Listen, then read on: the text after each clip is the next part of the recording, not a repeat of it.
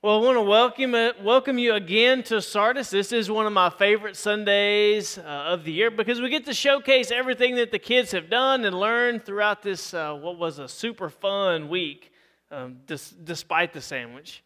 Um, our Australia theme was a blast. And just to reiterate, a huge thank you to everyone who sacrificed time and resources to make this such a great week. But it wasn't just fun and games. We also had some excellent Bible lessons and some really good discussions. Our focal point this week was on God as creator of everything, and we got the chance to make sure that each kid that participated this week was presented with the gospel in terms they could understand, and that's ultimately why we work so hard to do this every year. In fact, our skit this year, the kids really got into the skit, and the skit played this out. There were 3 people who worked at a nature preserve, one of whom was not a believer, and the other 2 spent the week introducing Taylor, played by Maddie Spears, to God and the truth of His Word through evidence found all throughout creation. And it lined up with the Bible lesson and everything else that they were doing that day. So they really got into that storyline this year. And we're going to recap this morning and review some of what we studied this week, not only because it's good for the kids, but also because it's timely and it's crucial for us to understand as well. And in doing so, there are some practical pieces of encouragement that I want to point out as takeaways for today. But before we jump into what we learned at VBS this week, every day of VBS we started the same way, and that was by starting with prayer. And so we're going to do the same thing today. Today is no different. So we're going to start today by going to the Lord in prayer. So let's open in prayer. Heavenly Father, we thank you again so much for today, for who you are, for everything that you've done for us. Lord, we thank you for creating each and every one of us unique and for the evidence of your handiwork that we see throughout creation and everything all around us. Lord, we just thank you for how you've revealed yourself to us and for the opportunity you've given us to praise your name and to dig into your word a little bit this morning, to see what the kids have learned and to see their excitement and the fruit of everyone's labor here. Lord, we love you and we praise you, and we just pray that everything that we do today would praise your name for everything that happened this week. And it's in Christ's name we pray. Amen. All right. Well, what we learned this week, our entire theme for this week, if you want to sum it all up, is that all life is created by God. And our theme verse, as Felicia alluded to already, or as she mentioned earlier, was Psalm 139:14. But for our purposes this morning, we're going to back up and get the whole picture. So if you want to turn with me in your Bible to Psalm 139, we're going to look at verses 13 through 16. We're going to look at that whole section. Psalm 139, verses 13 through 16. Again, that was the theme verse. Each day we had a specific Bible study or a specific verse, different things that we looked at, but they all tied back to that theme verse. At the end of every day, we brought it back to that. So Psalm 139, starting in verse 13, the psalmist writes, "For you formed my inward parts. You knitted me together in my mother's womb.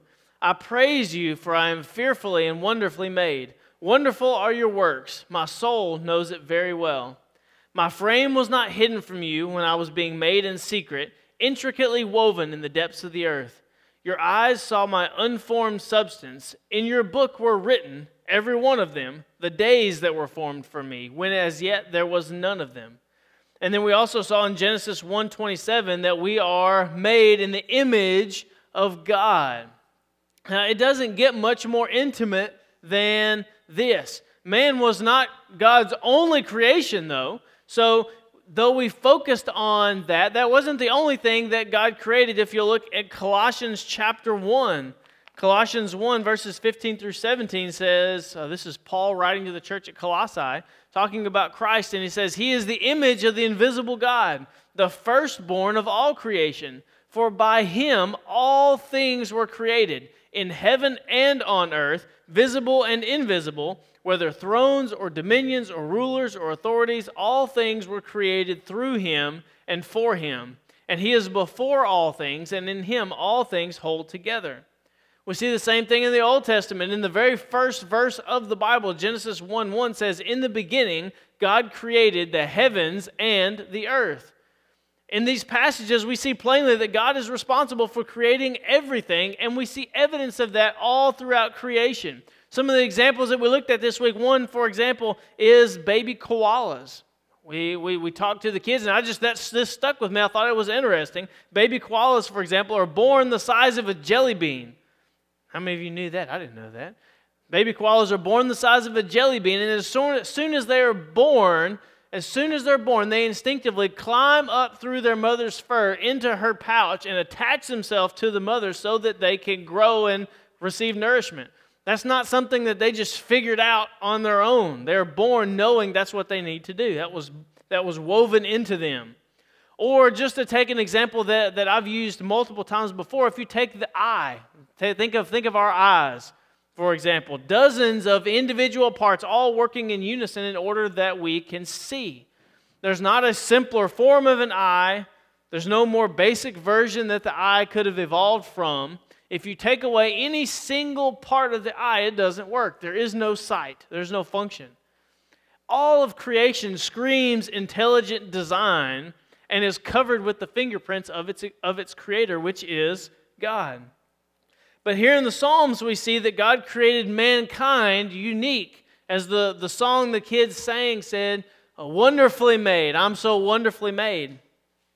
The crowning creation, if you will, was mankind. And the psalmist makes a couple of observations about the nature of his creation as he reflects on it. First of all, in this passage in Psalm 139, we see that that his creation was intentional, that the psalmist recognizes that God formed him. It didn't just happen. God put him together. That's God actively creating, molding, shaping, knitting him together the way God wanted him to be. God wasn't passive while these biological processes worked themselves out, or worked their magic, if you will. He's active in the creation of each individual person, and he creates them all individually, creates them all unique. Second, we see that God did not bestow life upon the psalmist when he was born, but that life began in the very beginning, even before the beginning. It was God actively working and forming and growing him every step of the way from conception to birth inside his mother's womb. You knitted me together inside my mother's womb. Now, this concept is under attack in our society and has been for decades. Our sinful nature rebels and recoils from any notion that God defines anything, including life itself.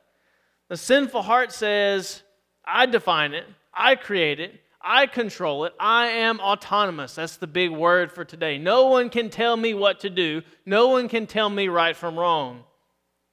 To accept the psalmist's words at face value, though, is to accept that you are not in complete control, that life is not all about you, and it leads right into his next observation, which is that each person is then created for a purpose. God formed more than our persons, more than our bodies, more than our personalities in the womb. God is so much bigger than that. It says he also formed our days. He didn't just create life in the beginning and then turn us loose to do as we desire, but he created each one of us unique for a specific purpose. No life is accidental, but God has a plan for each and every one. This week, we were all reminded of the fact that God is the author and the personal artist, if you will, of all life, and that he created men and women unique and in the image of God himself. Then based on the fact that God is the author or artist of each individual life, and our life is derived from God's good pleasure, and because we are made in his image, we also saw that dictates how we treat one another. The kids spent some time exploring a verse that was probably somewhat familiar to them. It's probably familiar to many of us. It's often referred to as the golden rule. In Luke 6:31, Jesus says, "As you wish that others would do to you, do also to them." In other words, the way my parents always told us was treat other people the way you want to be treated. And obviously, most of you guys probably say something similar because all the kids knew that one. They were able to recite it in my standard version. Treat other people the way you want to be treated. Now, this is not a form of manipulation. A lot of times we get this confused. It's not a form of manipulation, and that's how kids typically try to take it, and sadly, many adults do as well. It doesn't say treat others how they treat you. nor does it say that they will treat you how you treat them. Neither one of those extremes is accurate. If we look at this, their response is irrelevant. We see the same thing as we just finished 1 Peter. We went through 1 Peter, we saw that other people's response to us has nothing to do with how we are to handle and conduct ourselves in our present circumstances. How we treat other people has nothing to do with how they respond or what they do back to us. Their response is irrelevant. We don't treat other people respectfully and with dignity because of what they will or what they might or what they could possibly do for us, but we do so because God made them. It's that simple. Knowing that God created all and that God created each of us unique forms the basis of why we are to treat other people with respect and dignity and patience and mercy and grace. They're created by God, each one of them, just as I am. And in that sense, as the theme song points out, we're all one family. One way we emphasized this or illustrated this was through our challenge this year. And here I want to specifically offer you all a few words of encouragement here. Throughout the Bible, both Old Testament and New Testament, God shows special concern for the poor and the vulnerable and the needy. Look at James 1:27. James writes, "Religion that is pure and undefiled before God the Father is this, to visit orphans and widows in their affliction and to keep oneself unstained from the world." We see a similar idea coming from John in 1 John 3:17 and 18. He says, "But if anyone has the world's goods and sees his brother in need, yet closes his heart against him, how does God's love abide in him? Little children, let us not love in word or talk, but in deed and in truth."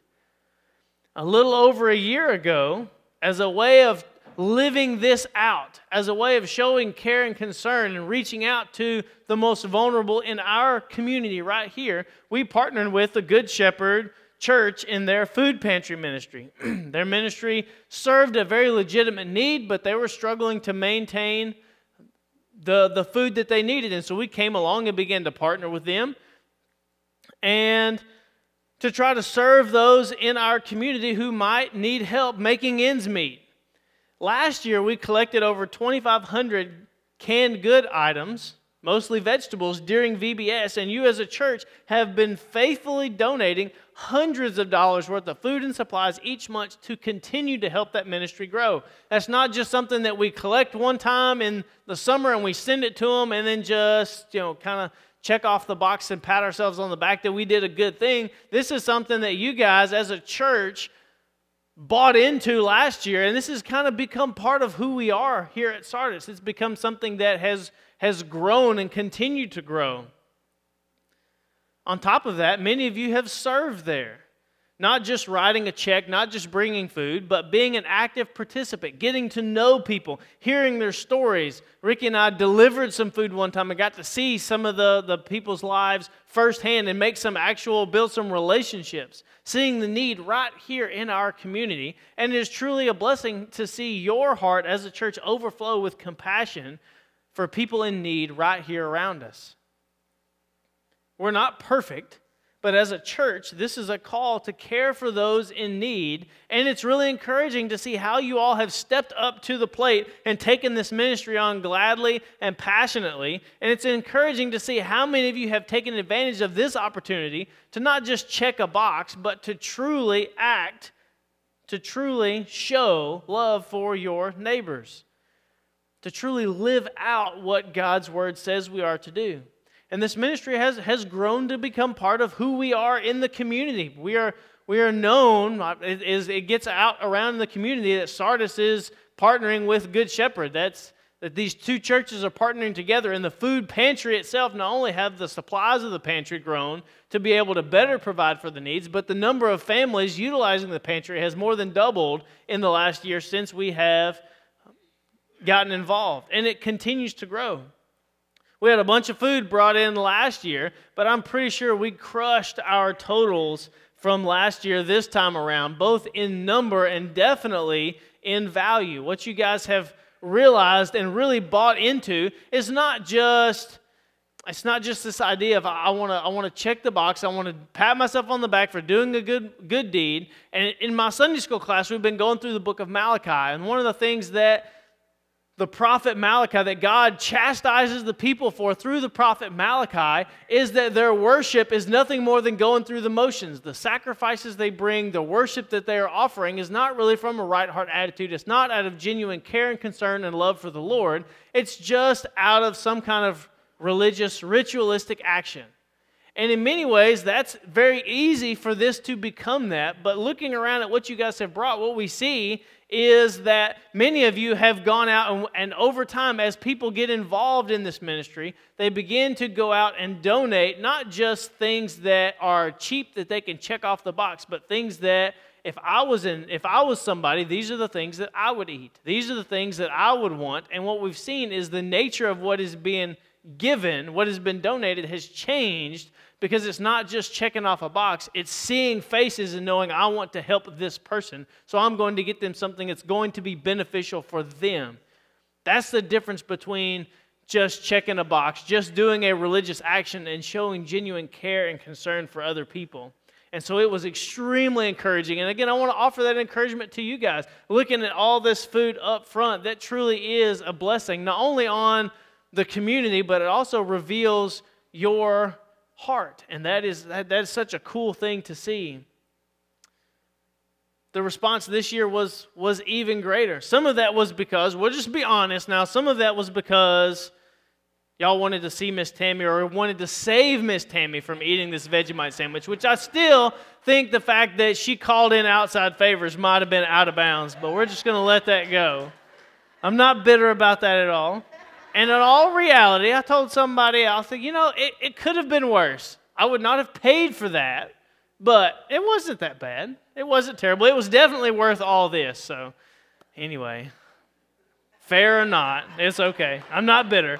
But whatever people's motives were, this pile of food right here in front of me will go to serve the poor and vulnerable in our community. And though we did have a lot of fun with it, as you can tell, the kids have been talking about it. We got so many. I think we enjoyed more hearing back from the parents, because the kids listened to us explain what was going on, and then when they went home and tried to retell it, we had everything from people getting pineapples smashed in their faces. I mean, we heard all kinds of crazy stories of what people thought was going to happen.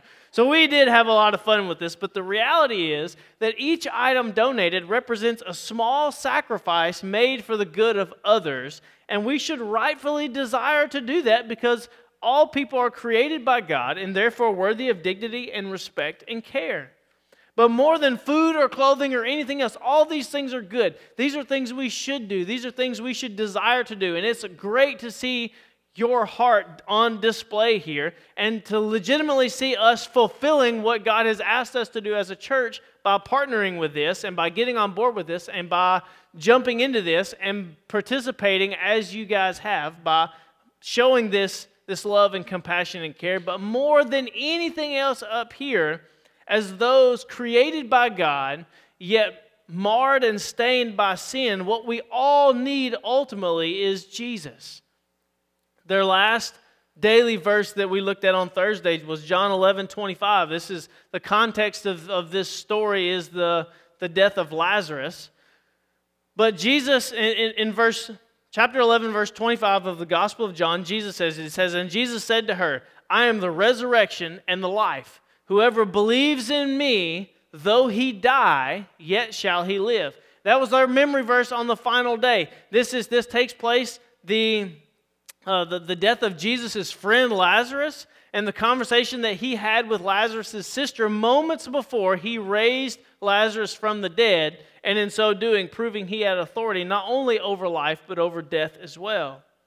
Because of sin's infection of the world, we're all on a collision course with death. God knows, as the psalmist writes, God knows the number of days we will spend on this earth. And God knows when our time will end. The psalmist said, He formed my days when as yet there were none of them. God knows the number of our days. However, when our time on earth is up, that's not the end. The truth is, the reality is that Jesus came and lived the perfect life that you and I could never live, and died a brutal death on the cross to pay the death penalty, the capital punishment for our sin in our place. But he didn't stay dead. He conquered death and rose again and is seated today at the right hand of the Father, interceding for us on our behalf. Through his sacrifice, he made it possible for all of us sinners to be redeemed and made right before God. He calls each and every one of us to repent from our sin and believe in him, trusting him by obeying him and surrendering our lives to his will. In doing so, he takes our sin and exchanges it for his righteousness, that we might stand before God on Judgment Day and be found not guilty, to be found that our debt has been paid, and we will enter into eternal life with him in his goodness and mercy and inherit life on a new earth, free of sin and pain and suffering. Though he die, yet shall he live. But that's a two-way street. In other words, there are two options. That's not the ultimate default destination for every one of us. For any of us, that's not the default. Those who reject God's work on their behalf, those who choose to live for themselves, who do not submit their lives in obedience to God's word, will spend eternity in hell under God's wrath, receiving the justice that's due their own sin in themselves. This is what, truth be told, what we all deserve. This is what we all deserve. This is the just punishment for our sinful natures. Yet God, in his mercy, made a way of escape, a way of salvation, and it's freely offered to all who would turn from sin and surrender to him and to his leading. This is the gospel, and the gospel is at the heart of everything we did this week, because this is what we all need above all. That's what we all need above all. That's what this is all about. But I want to leave you this morning with one final encouragement. As I said, this topic was very timely, because to just address the elephant at the room at the same time that our kids are learning, and we picked this VBS, the committee decided on this VBS this time last year. But as we're talking about the sanctity of all life and God's role as the creating source of it all, at the same time the Supreme Court issued its historic ruling, striking down the Roe and Casey decisions and turning the abortion issue over to the states to decide individually. And this is truly something to praise God over, and it's an answer to the prayers that we as a church have been praying for years. And there's cause for celebration, but I want to encourage you not to quit now. In many ways, the work is just beginning. There's a huge, and this is the encouragement for you guys, there's now a huge opening for the church to step in and be the hands and feet of Jesus. Too often I find that many people are quick to defend life as made in God's image and worthy of dignity and respect with their words, but their actions do little to live this out. With this decision, with this opportunity, comes lots of legitimate questions about the foster system and single parents and inflation and the cost of living, etc. And this is where the church can step up to the plate. These are legitimate issues, and I firmly believe that this is an opportunity for the church, including us here at Sardis, to put our faith into action and be doers of the word rather than hearers only.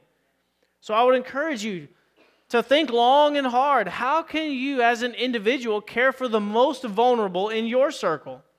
Could you get involved in the foster system or serve in a support role in an organization that does? Do you know of single parents struggling to make ends meet that you can come alongside and assist? Have you ever considered partnering with or serving a pregnancy resource center to help new parents navigate the early stages of parenthood? And then not just as an individual, but as a church, be thinking and praying, how can we as a church continue to expand our current ministries to continue to help those in need as new needs arise? The opportunities for this are endless, and the exact needs will become more clear as all of this plays out over the next few months. But I want to encourage you to be thinking about and looking for ways that we can get involved, ways that you can get involved. This is a day to celebrate the sanctity of human life, and while politics are a necessary part of life in this country, and in this world, and we do well to participate as we can and to stay informed, we can often fall into the trap of being consumed by the politics at the expense of our witness. We just finished 1 Peter, which is a call for believers to stand firm in the face of persecution and suffering, and that these things will come to those who stand on God's word and who stand for what God says is right. If you've been on social media at all the last couple of days, you've probably seen some of the genuinely hateful and often disgusting rhetoric coming from people upset by this Supreme Court decision. It's sad and disheartening, but what's even more so is to see Christ followers retaliate or respond in kind with words that are equally unkind.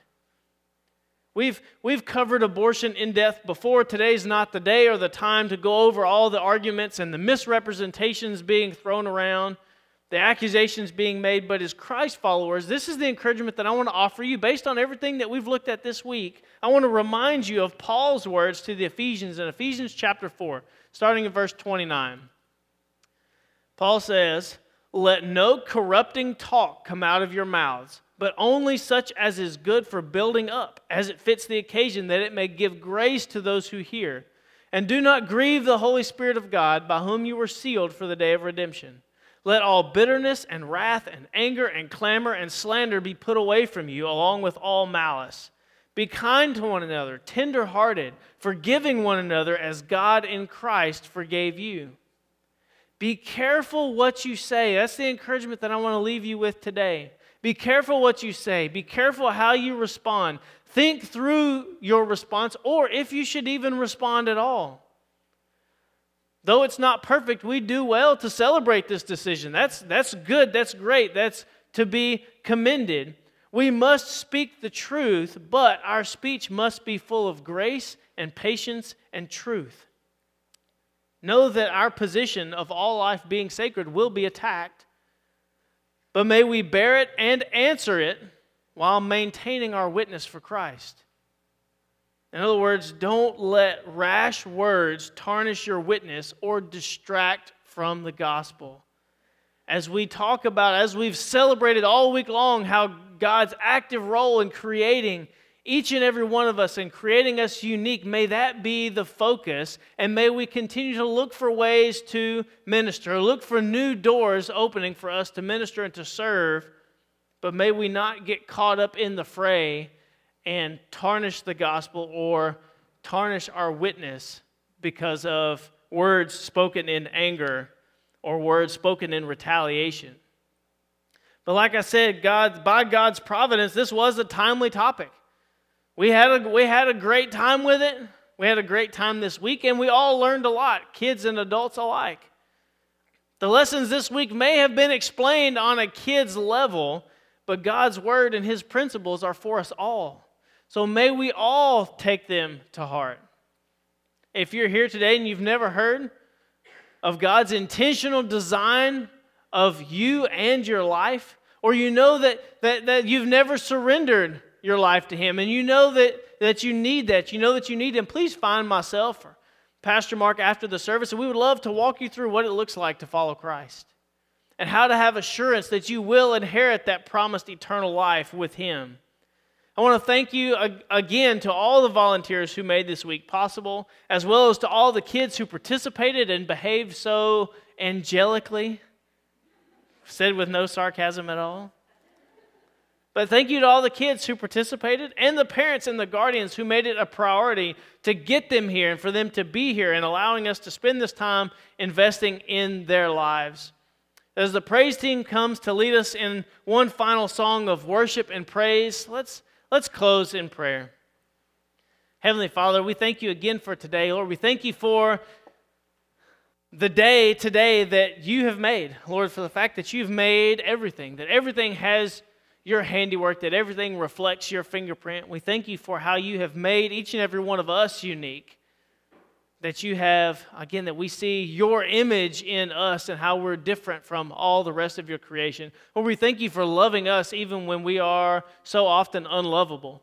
And Lord, I pray that we would that we would remember that and not just know that or speak to that or affirm that with our words, but that we would truly live that out, that we would seek to treat all people with dignity and respect because they are made in your image, that we would seek to serve those around us, that we would seek to come alongside, that we would recognize that everything we have and everything we've been given, that none of it is ours, that it's all yours. And I pray that we would steward it in a way that brings honor and glory to you and points people to you.